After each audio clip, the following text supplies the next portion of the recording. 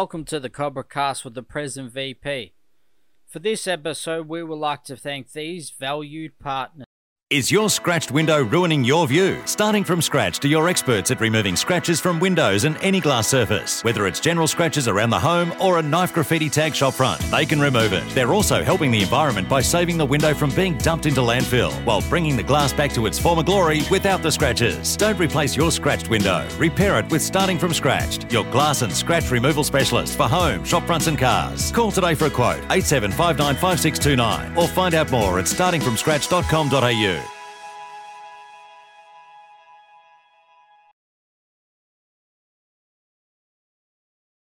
Once airborne, we'll let you know when you may use approved electronic devices, but note that some items may not be used.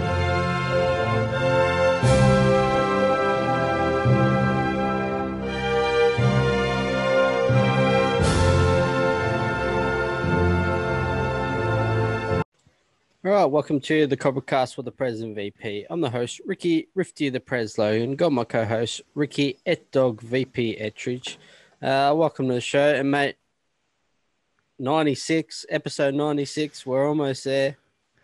I'm glad you worked out what we're up to. I'm like, it's just 96 or 97. It's almost there, mate. And it's incredible to think that we only recorded this last week.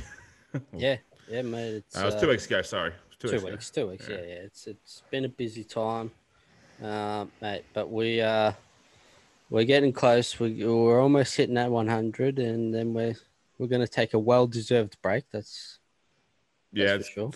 Going to be enjoyable, mate. We've got, I'd said to the other week that we've already got Matty Gale and Jakey Norris lined up, and I did say I was going to try and get Jamie Townend from West Lothian lined up.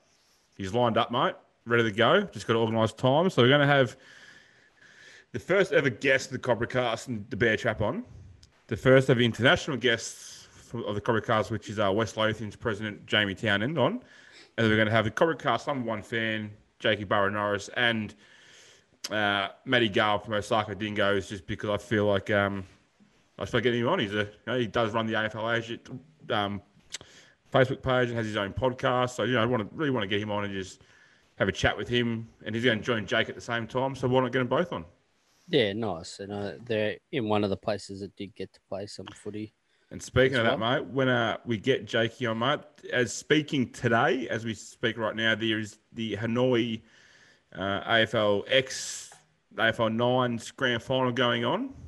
So we'll get the full recap from Jakey when he jumps on how that went.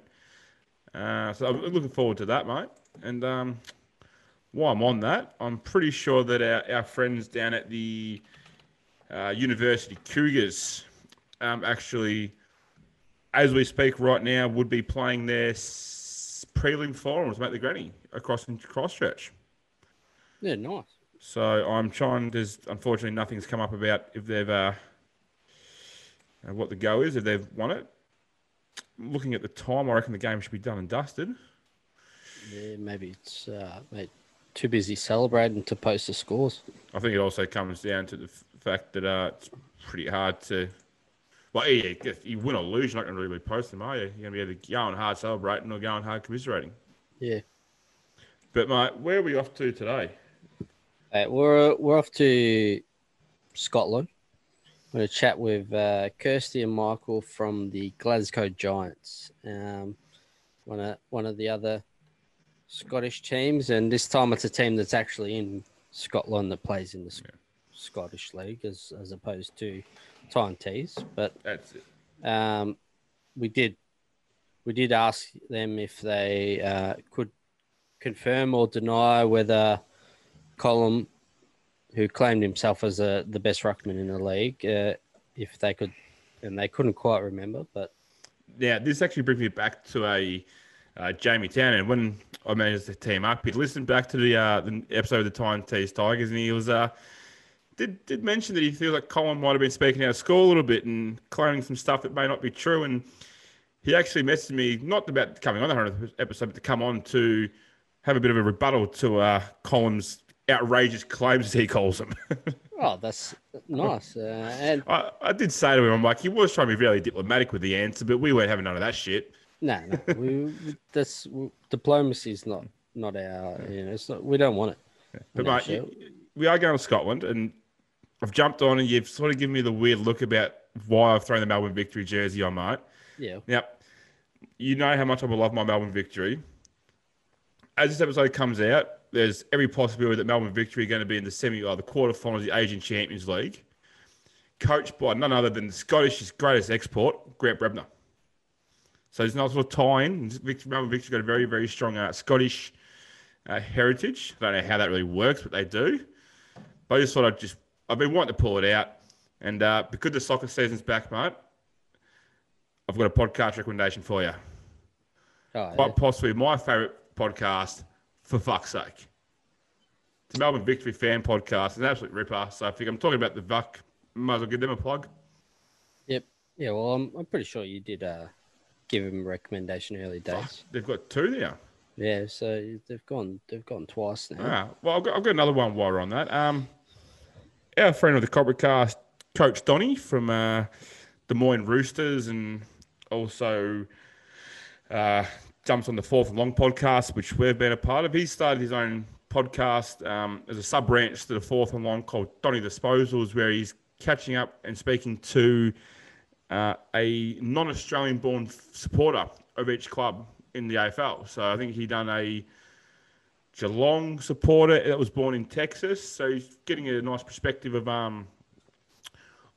how a person from outside of Australia comes to follow that club that they follow and all the history about all that type of stuff. So I think that's a pretty cool podcast. Yeah, nice. We'll look out for that one. And all right, mate, let's get into this one. We're chatting with Kirsty and Michael from the Glasgow Giants, and we'll see for episode 97 on Wednesday with Footy Jumpers. Let's leave it at that. That sounded very, very strange. All right, today we'd like to welcome Michael and Kirsty from the Glasgow Giants. Thanks for joining us. You're welcome. We're slowly getting our way around all of Scotland, and we just spoke to Jesus, you're having a ripper night tonight, aren't you, Ricky? the Tigers, who actually play in your league. Tyne-Tees Tigers.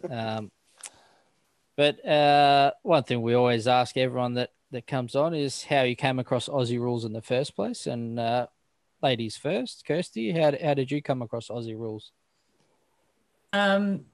Well, I first found out about Aussie rules when I was in Dublin. I've been over, my other sport I play is shinty, which is a Scottish version of hockey.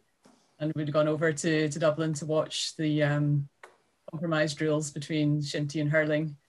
And then there was a game on afterwards, which was Gaelic football versus Australian rules. And that kind of caught my attention at that point. And when I got back to Glasgow, I found out there was a team in my local city. So one of my friends played for the team, so I ended up joining up and really enjoyed it. So I kept playing.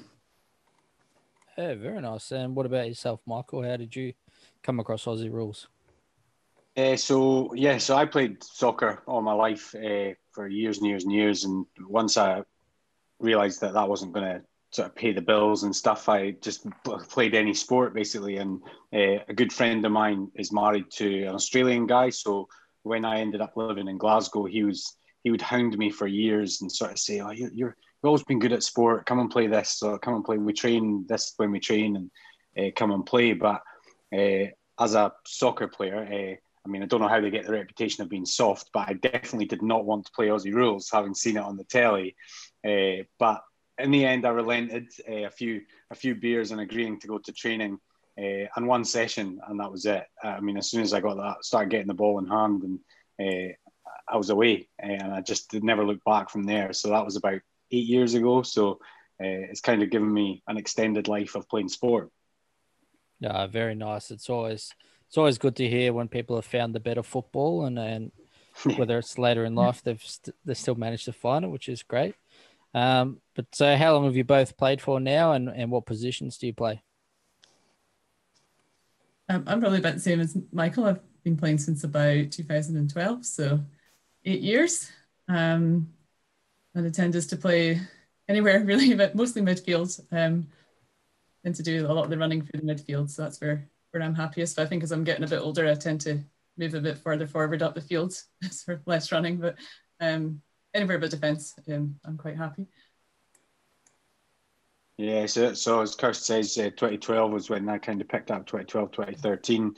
I've been, from the moment I played, I've been a small forward, so just getting in and around the full forward and dropping back into the mids as well to help. A bit like Kirsty, similar to when I played soccer, I'm not a fan of defending really and was never really that good at it, but I always knew where the sticks were, so that was good. Yeah, no one wants to defend, do they, Rifty? Somebody's got to do it. Yeah, it ain't going to be me, that's for sure. What numbers do you guys wear?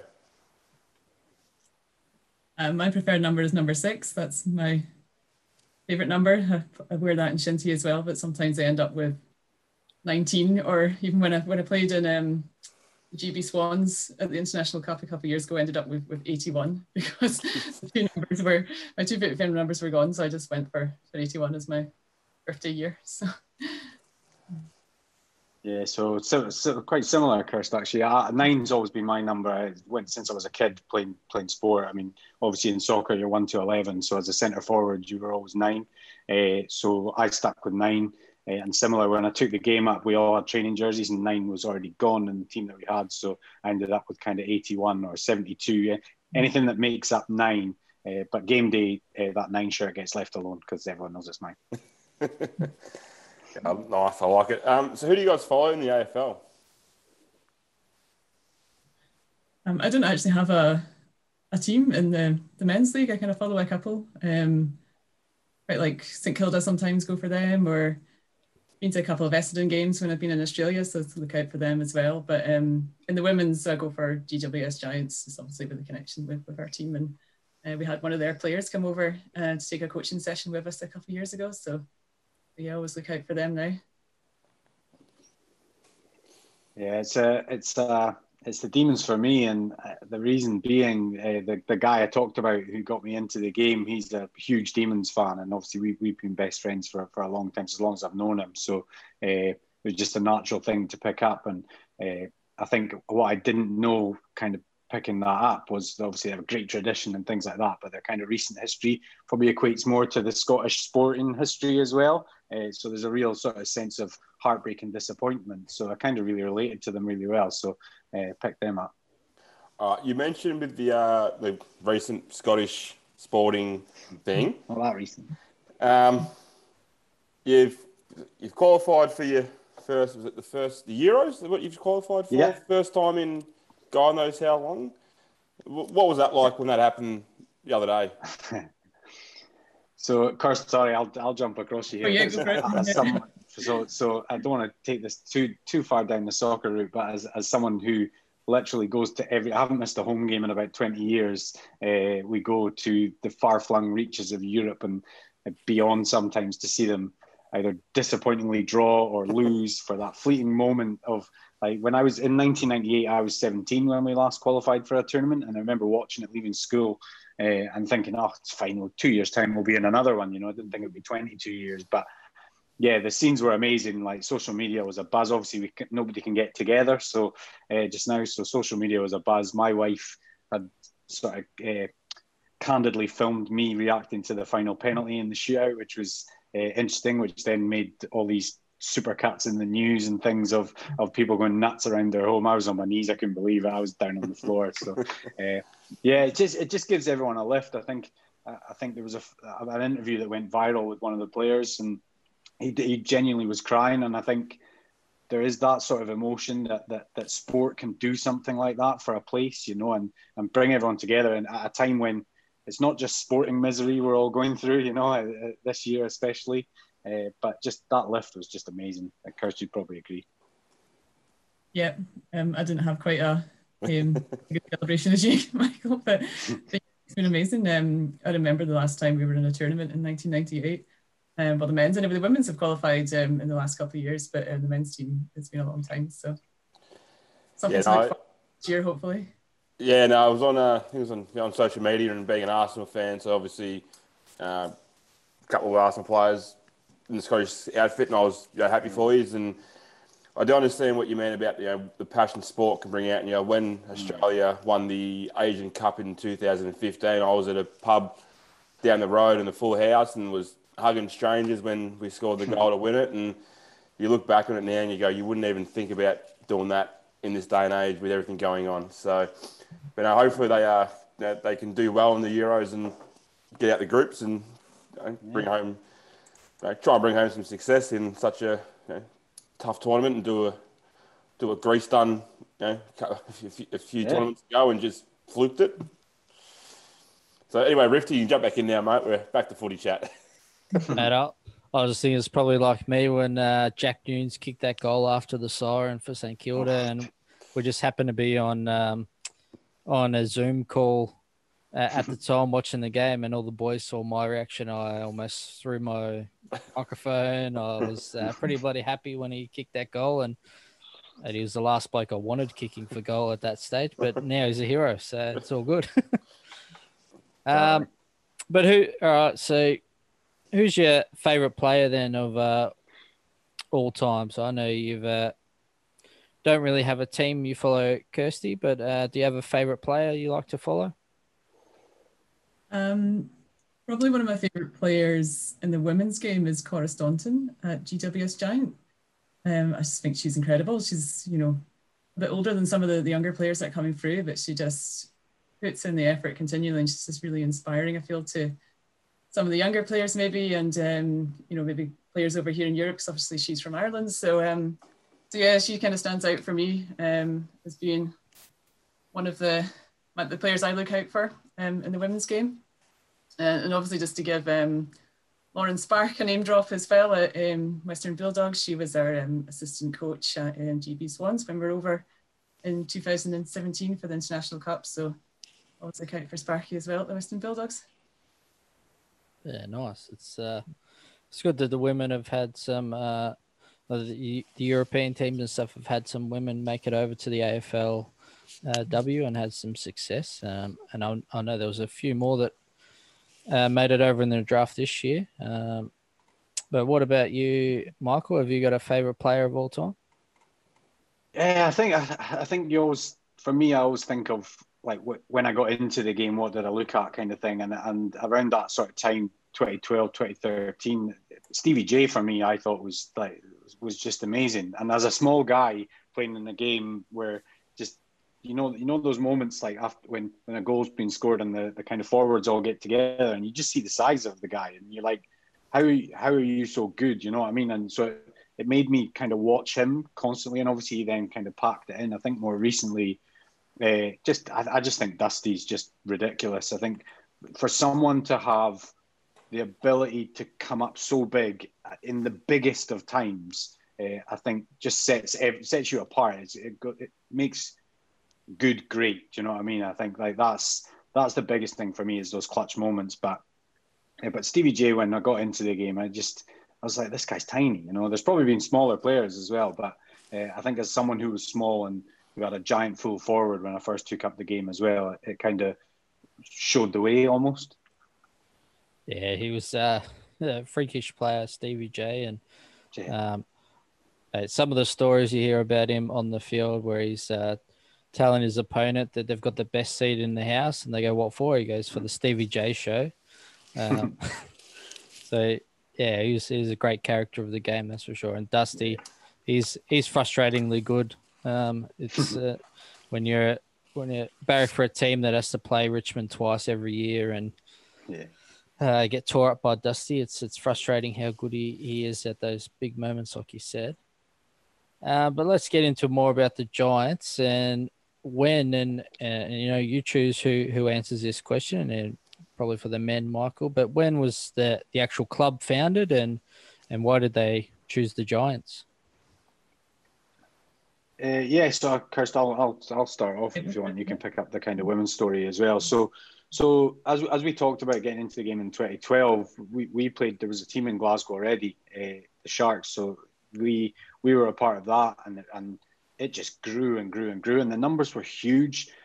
And there was a few of us, and there was quite a few people who thought, you know what, see, just this being able having to play one game a week or whenever we had to play, you know, we play 9-a-side over here, so there's only so many spaces in the squad, you know, and eventually it just sort of led to a natural kind of break where in 2015, I think it was 2014-15, the kind of winter of 2014 into 2015, we kind of broke away, and there was a few people started up a new club. So the Giants, Kirsty might be able to tell you, I'm not sure exactly where the Giants came from. In my head, it's just because it's alliterative, and we thought, right, that's good.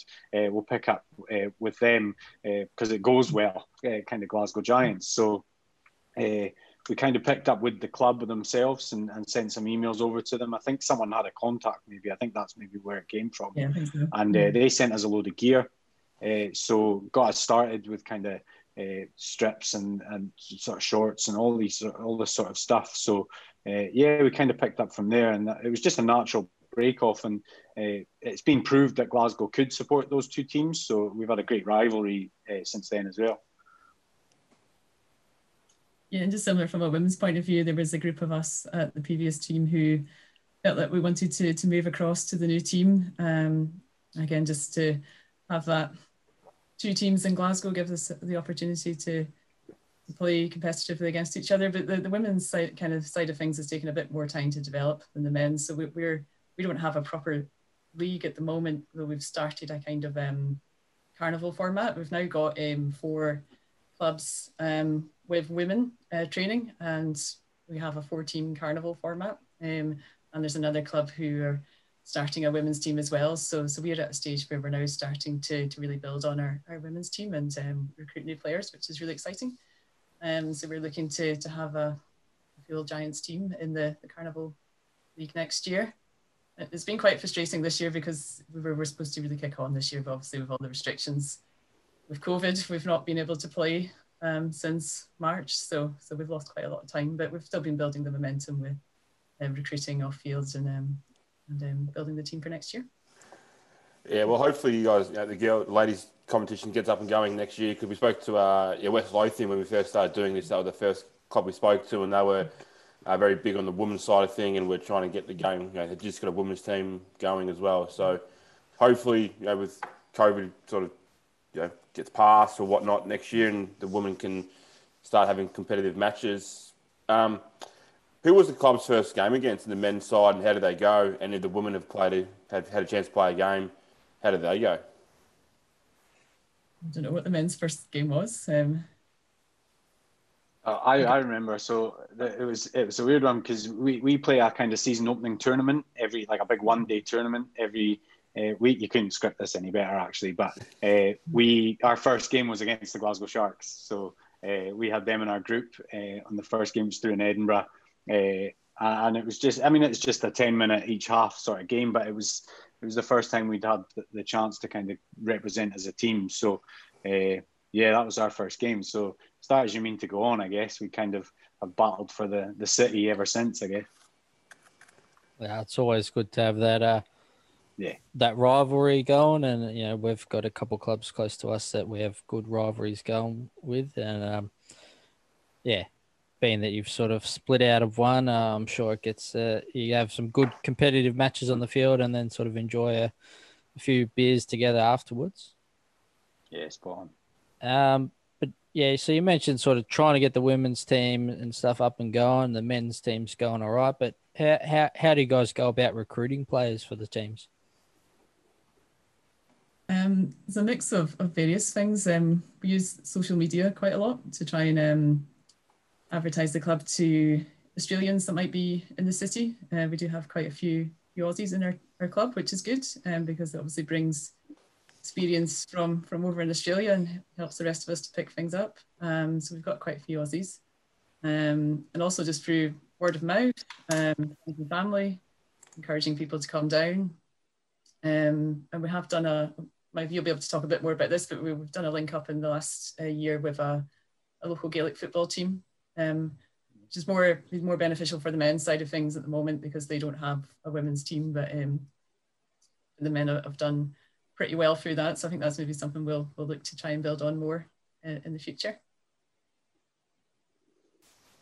Yeah, these guys kind of just want to play as much sport as possible, and you can capitalising on that is the best thing to do. I mean, if they don't have a Gaelic game, then they'll play Aussie rules and kind of vice versa. So, as Kirst says, I think we've done all right recently in terms of some of the local unis as well. Is getting into them. I mean, again, you go to uni, you can play any sport you want almost, and we got into there with a couple of the sort of learn a sport sessions that they were doing. So went along and got quite a few women out of that one as well, which was really good. That came along to training as well. But we train in quite a public place, so we have had people just kind of walk past and sort of stop and be like, "What's going on here?" Sort of thing as well. So just any opportunity you can get, even if it's all of us in our gear after a game or something like that in the pub, and someone asks you a question, you want to try and get them. It is that way in Scotland where sort of any new person is a bonus in all the clubs, I'd imagine. Yeah, and we're sponsored by a pub in Glasgow city centre, so we go back there after every game, and they support us with putting flyers and things up as well. So that's another avenue we have to try and get new people involved. It's always handy when you've got a place where you can put stuff up, and we've learnt with a lot of clubs they do train in very open public areas. So whereabouts do you guys train and play? And we train down at a cart called Glasgow Green, which is right in the middle of Glasgow City Centre, pretty much. So it's a huge, big green area. A lot of people who live in the city centre and university students use that. So it's a good visible location for us. And then we train at a rugby pitch, which is run by the council on the south side of the city. So we don't have a home like base, if you like with a proper clubhouse or anything, but we use the public facilities, and then our sponsor for after match events and so forth. Yeah, that seems to be the way of a lot of places around the world. Clubs around the world, they'll play in just sort of an open area, and then always make sure they've got a pub or a bar to go back to afterwards. So you mentioned that you go back there because they're your sponsor bar. How hard is it to get sponsors for the club?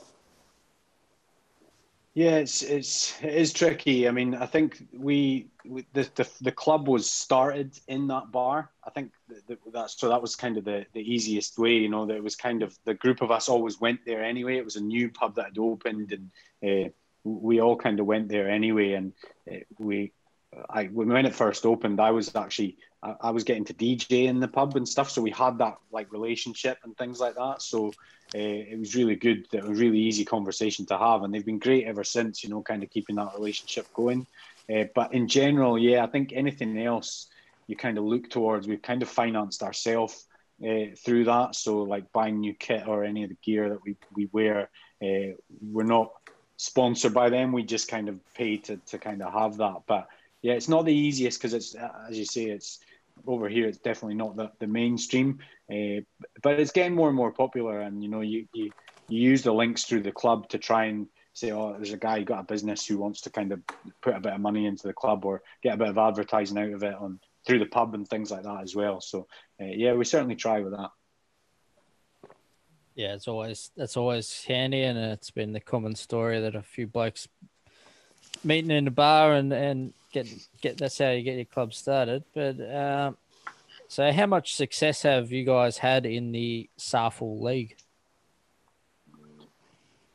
So 2017, we were premiers in 2017. So we actually made the grand final our first 3 years. So 15, 16 and 17, and lost on the first two occasions, but then sort of made it third time lucky in 2017. And an unbelievable game, to be fair. The conditions were unbelievable, and the game just was wild. But so that's our kind of lone success since then. We've not made it back to the grand final. Correct me if I'm wrong, Kirst, but I don't think we've made it back since then in 18 or 19. So, but 2017 was a good year. Yeah. And obviously the women's team hasn't made it to a grand final yet, but hopefully we will once the women's league kind of gets established. That's one of the goals for the next couple of years, is to have like the women's league established, and we'll have like a proper grand final as well to coincide with the men's. Yeah, well, hopefully it all goes ahead, and I'll tell you what, it'd be Be good to take out that first premiership as the women's league gets started. That'd be a good one to have on the shelf at the back there. The trophy for the first ever SAFL women's trophy. You never know.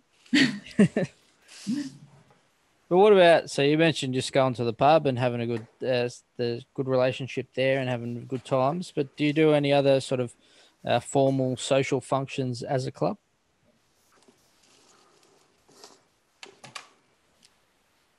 You want to go for it? Yeah, you go. You're probably more versed in this than me. Yeah. I mean, we have so our sponsors is Malone's bar in Glasgow, and they've got a great space upstairs in the bar that we can use for social events. So that's one of the other advantages of having them as our partner, if you like. So so we try to have at least 4 social events there each year, quiz nights, player of the year events, that kind of thing, to try to kind of bring everybody together. So we're quite active on that front. We're a very social club, so we like to try and get everybody. We can. Yeah, we've done things like race nights, and you get sort of raffle nights in and things like that. Just anything that can kind of sort of pull people from, if they're just casually in the pub. The area that we have up the stairs is not always kind of fenced off or anything or shut off to everyone, so it kind of draws people in if we're sitting doing kind of drinking games or beer pong or something like that in the place, if we're having a night of it, and as Kirsty says, obviously the end of the year with all the awards and a bit of fun and things like that is always a big one as well.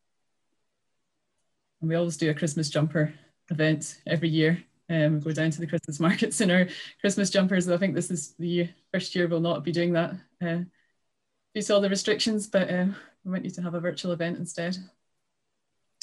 Yeah, it's a bit of a shame that you're sort of back down in some restrictions at the moment, but it's been great to see throughout all the restrictions and different things that the different ways clubs have still stayed involved with their communities and done challenges and all that sort of stuff. So you might have to get an ugly Christmas sweater challenge going on over Zoom or something. Yep. But do you guys go on any end of season footy trips at all? We haven't done so far, although there had been some initial discussions with a team in Denmark as a possibility for maybe this year or the year after, right at the start of this year. But obviously that's all gone on hold. But I think it's something that it would be good to look at. I know other clubs, especially down in England, do that quite a lot, and seems to work pretty well for them. Yeah, I think that the struggle we've always had, and there's always been kind of grand talk and things like that, is that when it comes down to a lot of people with their work or personal life have just not been able to kind of get away and get enough of us to do it and kind of go for it. We've played kind of touring teams before and things like that, and as you mentioned earlier, with Tyne Tees being in the league, that's almost like our trip away now. Getting down to Newcastle, some people take the opportunity to stay the night there and go out, when we play them. So that's been a really good addition. Yeah, Tyne Tees put on like an end of season tournament. So again, that's another opportunity for a weekend away that's not too far. So, but obviously that's not happening this year again. Yeah, well, being that you brought up Tyne Tees again, we did speak to Colm from Tyne Tees, the ruckman, and he said he's the number 1 ruckman in the league. So can you confirm or deny that claim, and that in the men's team that he's just winning all the taps in the ruck there? I probably couldn't confirm or deny. I'm trying to remember Colm now, just see if it comes to mind, and that's probably not a good sign for him that I don't remember. So. But no, I think ruck's a really interesting position in Scotland. I think because it's probably, if you take any aspect of the sport, it's probably the most out there aspect in relation to guys of sport that you would play in kind of Scotland, you know, it's sort of like not many people play basketball, for example, that maybe has the tip element to it and that kind of physical collision at the start of a game. So we had a great ruckman for years, Mark Townsend. So, and he's a Aussie guy, he's like 6'4", 6'5", brilliant ruckman, would win almost every tap, as you say. But Tyne Tees, yeah, they do have a decent ruckman. I think I'll give him some props. They win a bit of ball out the middle. But if you can read them, you can win it. So it's not really a huge issue. No, that's all right. I've obviously not watched enough men's games in the last couple of years. Now, when he made the claim, we said, well, we are speaking to Glasgow next, so we'll be able to confirm this if it's true.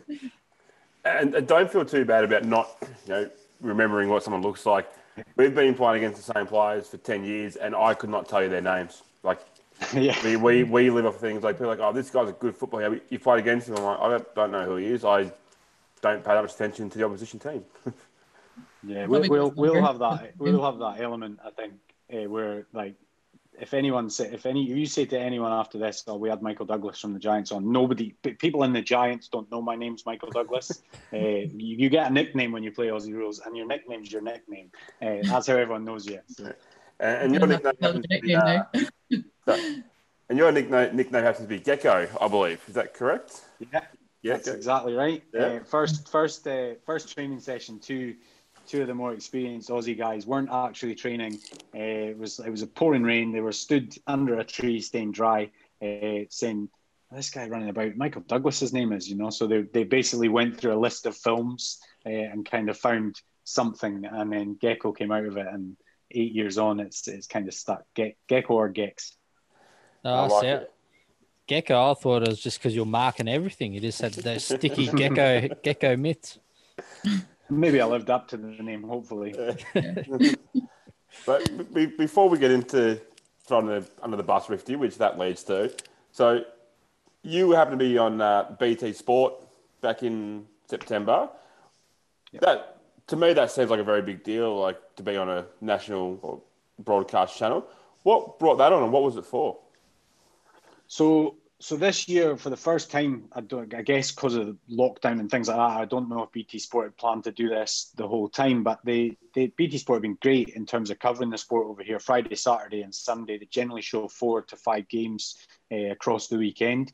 And obviously your Friday night footy, they started using a guy, an Aussie who's in London, who obviously presents podcasts and things. I think he's a big Arsenal fan, actually, similar to yourself there. So where it was UK-based coverage of the game, which I think makes a huge difference rather than just chucking the sport on the telly. You got someone to give a bit of context around it.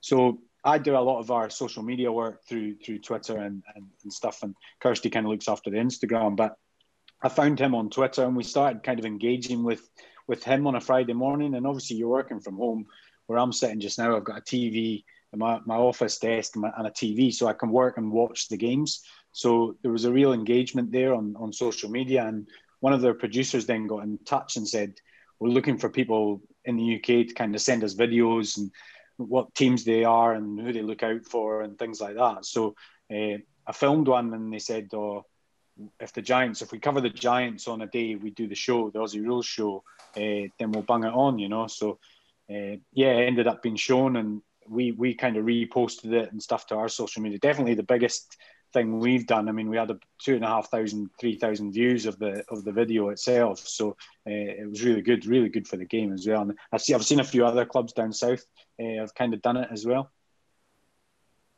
That sounds awesome. To be able to get some of that exposure for the club is good timing, totally. And it's great that again, with all the things that have gone on this year, the little things that you sort of don't even realize have made a big difference, where just having a different type of coverage over there for you guys and having some more local input to it, and not just having bloody James Brayshaw and Brian Taylor talking shit on the coverage. It's probably helped. Yeah, it's actually really good that you can say to people that the games are on BT Sport, give it a watch, so they can kind of find out a bit about the game as well. The women's game made it onto BT yet, but we've obviously got the PFL as well, which is good. Now, hopefully they'll get some coverage for the women's games as well. Now that it's getting a fair bit more coverage over here with and they've made some changes to the women's league this year, which hopefully will improve that as well. So, well, all right. Now it's time for our favorite part. We need you to throw some teammates under the bus. So, what do you got first, Edo? All right, let's start with the nicknames. So, who's got the best nickname at the club?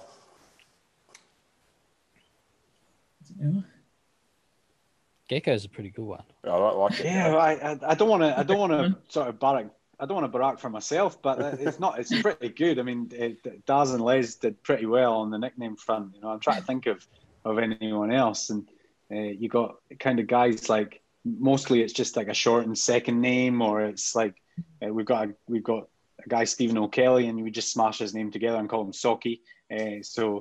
Which is quite clever in itself, because it makes people think, why, like, what's the relation to socks or something like that, but it's nothing to do with that. But yeah, I don't know, Kirst, is there any in the women's that are any good? We don't have too many nicknames at the moment. Apart from myself, my nickname is Bessie, which I've had since I was 19. I got given it by friends on holiday, and it's kind of stuck. So some people will call me that because they've known me for a long time, but other people don't, so they get very confused when they start a training session, and some people are calling me Betty and some people aren't. But actually there is one of the girls who has a better nickname than me, and it's our Laura Park is called Speedo. And the story behind Speedo is that she was travelling down to a GB Swans training session down in England, and she realised halfway down she'd forgotten her shorts, so she had no shorts to wear to training. So they had to stop at the first available shop on the way down. It just happened that the only shorts available were swimming shorts. So she bought a pair of Speedo swimming shorts for the training session, and ever since then she has been called Speedo, to such an extent that I can't actually call her Laura. I have to call her Speedo. Laura sounds completely wrong. So I think she wins the prize for that one. We spoke to a couple of girls from the GB Swans, so I think that's the second time Speedo's come up, and that's the first time we've had a double nominee for getting thrown under the bus, which is. Yep. But I'm just going to jump off the bus for a second, Rifty. We completely only just bypassed this. So, Kirsty, you mentioned you'd played the GB Swans and you've travelled down to Australia. How many times have you played for the Swans, and what was that experience like to come down and play to represent the GB Swans? Oh, it's been fantastic. So I've probably played for the Swans at about 4 or 5 tournaments, I think, all in. It all started back with the Champions League competition that is run by AFL Europe in Amsterdam. One of the girls down in England decided that she wanted to get a GB Swans team together. So she'd reached out to all parts of the country to ask if anybody was up for going over to Amsterdam to play for the GB Swans. So, of course, I signed up for that. And that was our first game, and we won the tournament. So from then, it just kind of built momentum from there, and played in a couple of tournaments down in London. There's a European Championships, which is 18-a-side that AFL Europe puts on. So we played against Ireland in that. And then the year after, travelled to Australia for the International Cup in 2017, which was just an amazing experience and something I'm really glad I got the opportunity to do. But I'm probably getting a bit too old now to play for GB Swans. There's a lot of young, fast and fit girls coming through, so I'm kind of gracefully leaving the GB scene, but it's definitely been a fantastic experience to be involved. Yeah, sounds great. So are you going to stay involved with the GB Swans at a mentoring level or anything like that?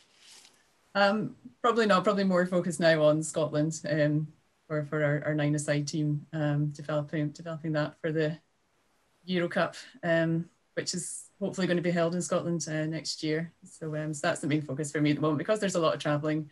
A lot of the GB events are down south in London and Birmingham. So for us coming up from Scotland, it's a lot of travelling. So I'm still involved in the fringes in a social sense, but kind of be focusing more on Scotland and on the Giants now. Yeah, nice. All right. All right, it's time to throw some more people under the Right, bus now. I'll jump back on the bus and start driving. So where are we? Who's the class clown of the club? By the men's and the women's side, one of each. I think I don't know. I think in the men's, there's a couple of kind of candidates just now.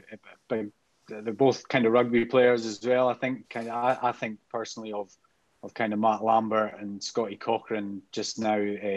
Two big boys, one Aussie, one Scottish, and I don't know. They're always up to something, you know. There's always something coming. They're those guys that they'll be laughing as our coaches try to give instructions, you know, and you know they're going to get chewed out in a second if they don't sort of zip it and things like that. So those two are usually up to something. Yeah, and for the women's, I'm going to have to nominate Speedo again because she's the one that makes us all laugh, and she has a habit of doing funny things unintentionally, like slipping and falling straight into a punch bag and things like that. So she's definitely the clown for the women's team. Yeah, nice. I like it. Do you want to go Rifty? You can ask the next one, Mike. All right, so who's the biggest party animal? Oh, party animal. Probably. I'm trying to think now, Kirsty. You could help me here. I'm not usually far away of being the last one standing myself. If I stay, I either call it a day really early or I'm not going home, sort of thing. But I think some of the rugby boys do put you to shame a little bit. James Reekie's probably a good one in terms of that. He's usually one of the last. Dougie Smith and Mark Mason, I would say, two of our gun midfielders. They're probably pretty good on that score as well. I would say they're kind of planning the party during the kind of fourth quarter, probably. Yeah, no. On the women's, I'm probably one of the last people standing in the bar normally as well. But probably the nomination would go to one of our newer players, Emer, who is an Irish lass and lives up to it with her endurance on the dance floor and in the bar. So she would definitely get my nomination. She's as good at sinking a pint of Guinness as she is at running a marathon. Nice. No. It's always good to have some Irish around to keep the party lively. All right, but who's a person that takes the game far too serious? It's called under the bus, you know what I mean? So our coach, leader, Ross Thompson, player, he's been playing the game forever. Literally, he has been playing it forever. The guy's just ageless, and he loves the game, and I love the sort of seriousness and how he takes it. But I mean, it's got to be him. There's no give in him at all. It takes. I mean, you're past midnight before he relaxes a little bit, you know, and gets a few down him, you know. So he's still thinking about the game. He's still thinking about the next game or something like that, you know. But the passion's unbelievable. But definitely Ross, definitely. I think Ross wins it for the whole club. The women, none of us really take it as seriously as Ross. We're all very into the game, but we like to have the fun side of it. So it's great though. You can't beat it. You can't be a leader like that. You know what I mean? But you need to have those kind of moments of forget about that. You know what I mean? It went wrong. So what? Yeah, he's taking it serious for the rest of the club. That's all right. Yeah, exactly. And he's the coach, so you can forgive him a little bit. Yeah. All right, but who's the person you wouldn't want to have to share a room with on a trip away?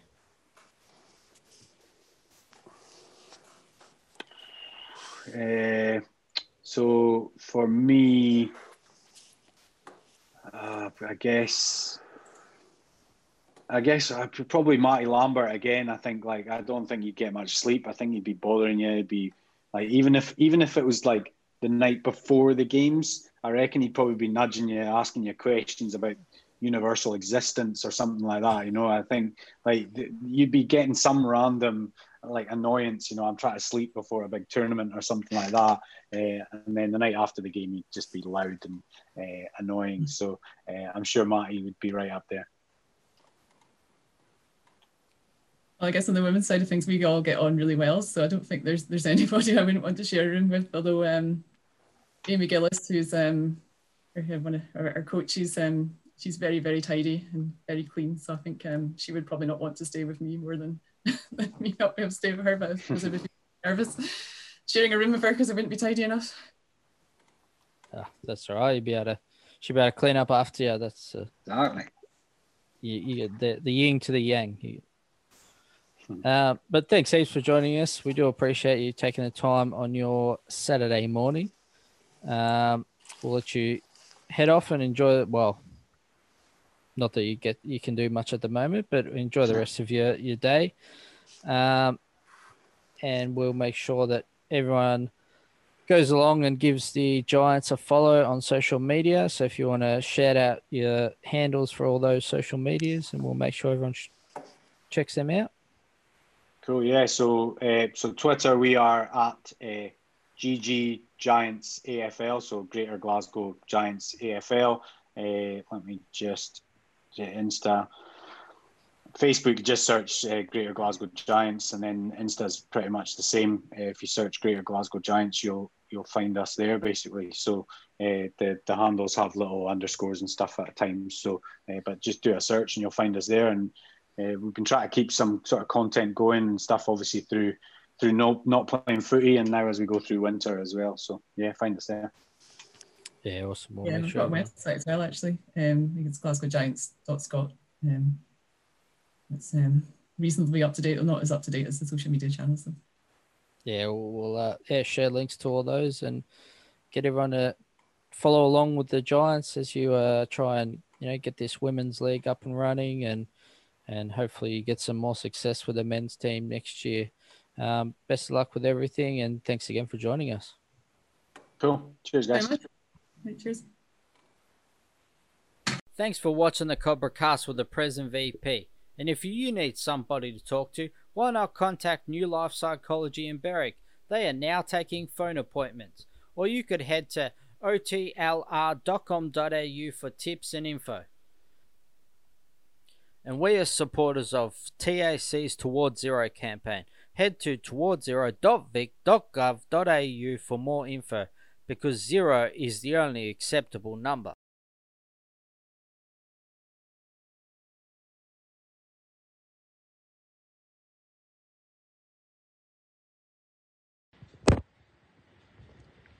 Hey Siri, play the CobraCast with the present VP. Now playing podcast CobraCast with the Prez and VP.